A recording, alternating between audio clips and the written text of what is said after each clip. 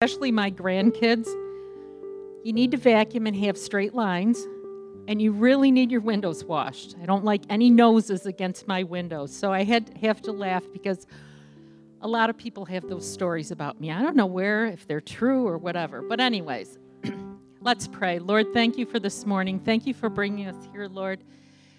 Pray, Lord, that what I speak on is what you want me to speak on, and I pray, Lord, you'd minister and bless the people. Amen. So, I wanted to have a message that wasn't just about cancer and wasn't just about the trial maybe that I went through. I wanted to have a message for everyone, for every trial that you're going through. So I was having a little like putting things together, and I went to a coaching overnight. Aaron and actually Cheryl and I went to an overnight. And one thing that spoke to me that the coach had said, let the main thing be the main thing. And that really helped me to come back, and I really believe the Lord gave me a message. So I hope you all receive it and understand that it's in the heart of not just breast cancer, not just any cancer, but we all have things that we're concerned about.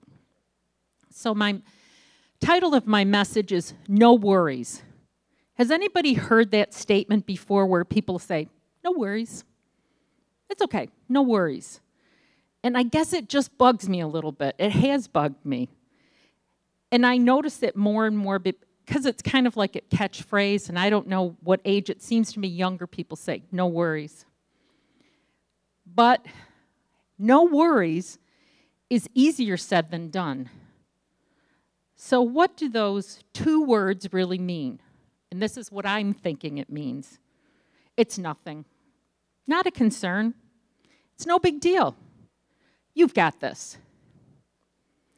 But what do you do when something is a concern? It is a big deal, and you just don't have it. It's not there. I'm talking about real struggles. As I said, not just breast cancer. I'm talking about financial struggles. I'm talking about family issues. Things that seem to come out of nowhere, and you're going, how did that just happen? Health issues, stress, work, children, grandkids, your spouse. The list just can go on and on, can it? The more we live and the older we get, I'm sure we all have worries or have had worries. People have had worries since the beginning of time. I think about Bible stories. I think about things that I've heard, read about, real challenges, reasons to worry. I've heard about battles. I've heard about, you go to the Old Testament, you're going to hear about battles and challenges. You've all heard about David and Goliath. We've heard about the 3 Hebrew children in a fiery furnace, and we've heard about the Egyptian people running away from we've heard about the Israeli people being chased by the Egyptian army, but they crossed through the Red Sea. We've heard about healings. We've heard about the blind being healed. We've heard about the lame walking. We've heard about being out in a boat, and then a big storm comes up. Throughout history, these stories, they reach out to us. They speak to us. They comfort us, and they give us hope. They help us to know that God is in control and is mindful of every situation we go through. But what if you're in a battle, it's real life, and you're overwhelmed?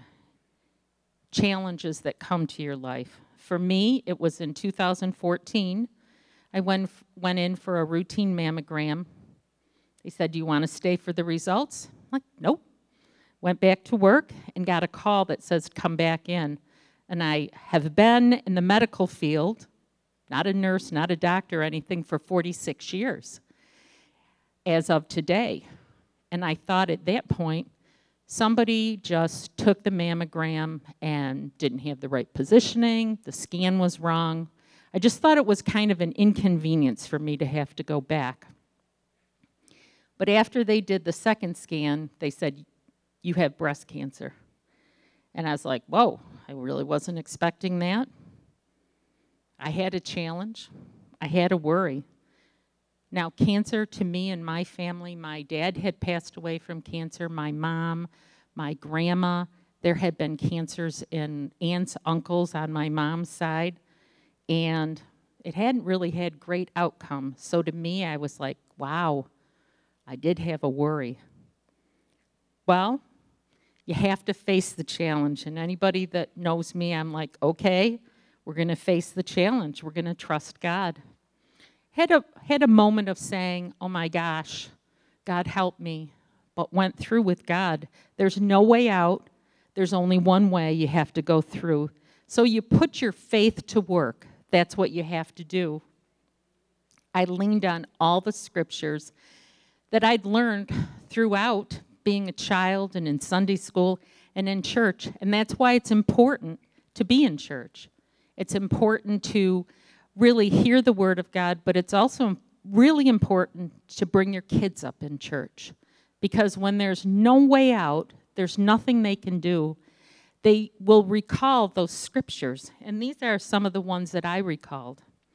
1 Peter 5:7, casting all your cares on him, for he cares for you. Pray without ceasing.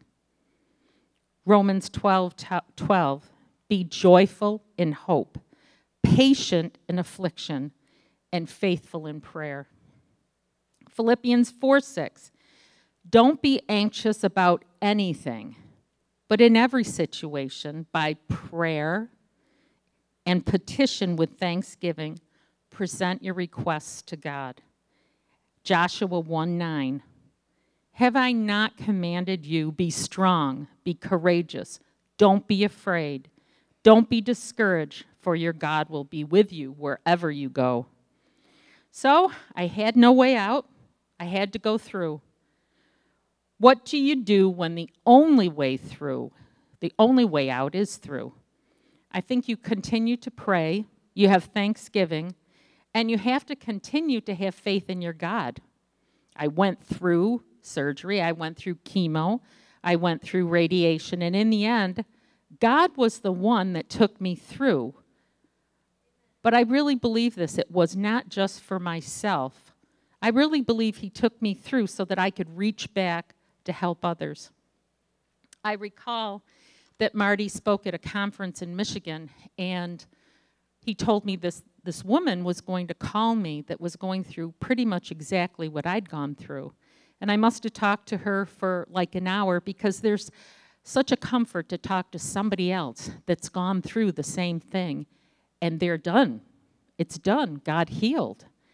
So let me tell you about an illustration that I do have about reaching back to others.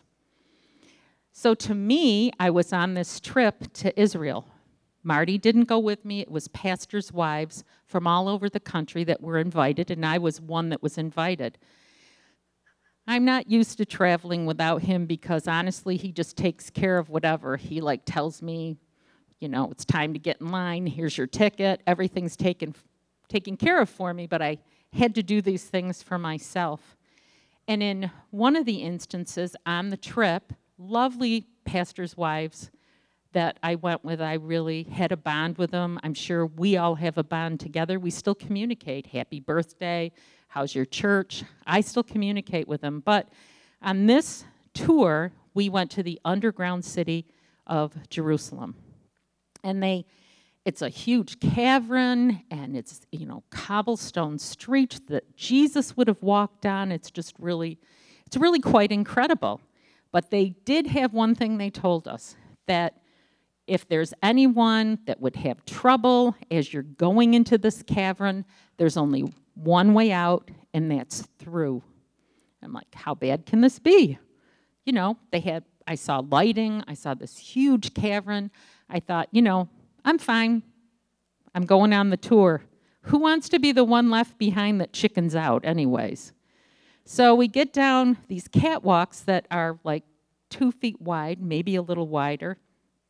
We're walking down into the caverns, and it's bright and light and everything's fine, and we get further down and further down, and it gets narrower and narrower, and it got so narrow at this one point that I actually had to turn sideways and just take my backpack off and put it by my feet to try to get through.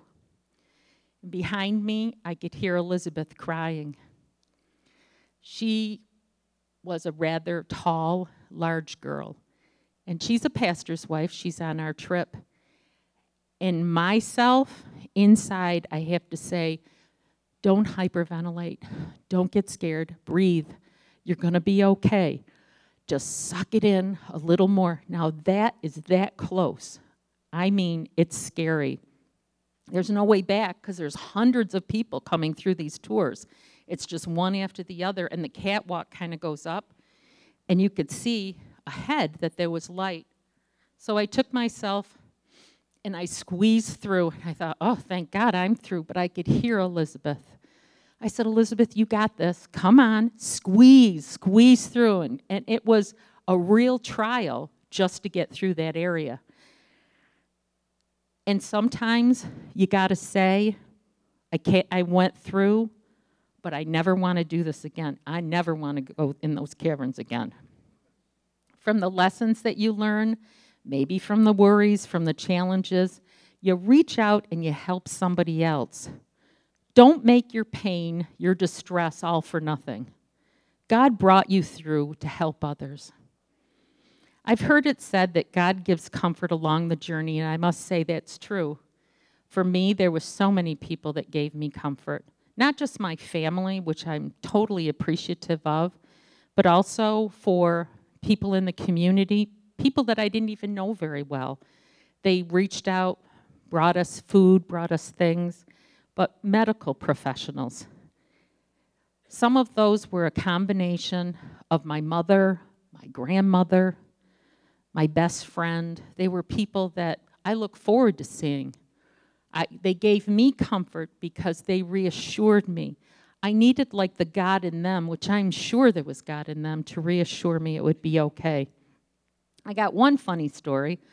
So I decided when I was going to go through this journey, I was going to have all female doctors. And I did. So I had my oncologist and my radiation oncologist. And the name of my radiation oncologist that I picked was Jan Dombrowski. Well, Jan Dombrowski ended up to be a man who was of Swedish descent, Jan. So I was like, when he walked in, I'm like, there must be a mistake. I picked women. So I found out that God knows, God has you in mind. He became one of the most sweetest, kind men that I'd ever met when you're going through this kind of challenge. The kind that put his hands on my knees, slid his thing over, and how are you today? And when we got to the end of the radiation and the follow-up care, which goes on for a long time, he said, well, you know, Karen, we're at the end of the treatment. So I won't have to see you again unless you want to be seen. I go, I'm not going to see you again? And it was like a yearly, it was, you know, get 3 months, 6 months, year, whatever. And he goes, unless you want to. And I thought, no, I think I'll make a follow-up appointment. I want to see you. So the Lord knows the things that you need. Today, I can recount my experiences with breast cancer, but I found God was certainly with me. But I had to go through. There was no other way out, and I have to say, I did it, but I never want to do it again. I have so many memories. You know, Marty talked a couple weeks ago about the first chemo that I had, and he basically did fall apart totally. And then as the chemo went on, the nurses would send him to Starbucks to pick up coffee for all of us. And I thought, that's kind of odd, like they're sending him on errands. But then, as I kind of caught on, it was actually a gift to me that he was gone, he was busy, he was doing something and being helpful. And I kind of sat there and relaxed because every single time I had chemo, it was not good. He's already falling apart. But he did. But every treatment, he brought me a gift. He brought me bracelets. So I have bracelets from every single treatment. I have memories along the way. I have memory, now that I might cry over. Ben made sure that I was all bundled up. We had tons of blankets, and Gabriel was on some type of, I don't know, football experience, or what do you call that? Championship thing. And I was like, wasn't sure that I could go. It was so cold and so snowy. Well, I'm telling you, they figured it out. I was all bundled up. They had my seat. Everything was fine, and I was able to attend that football game. I also had short vacations. Marty made sure that there were memories along the way, not just the challenges that I was going through of cancer or any other thing that you'd be going through. I had experiences along the way that I can look back and say, God was so good to me. Romans 8:31 says, if God is for us, then who can be against us? If this is true, then we really have no worries. Have you been through challenges? Things that just seem so terribly overwhelming, almost to the point of you giving up. You had worries, but learn to cast your cares on the one who cares for you. There's this song, I always have an old song in my mind, and it says, I don't know about tomorrow. I'll read the words. I don't know about tomorrow. I just live from day to day. I don't borrow from its sunshine, for its skies may turn to gray. I don't worry over the future, for I know what Jesus said. And today, I'll walk beside him, for he knows what is ahead. Many things about tomorrow I don't seem to understand, but I know who holds tomorrow, and I know he holds my hand.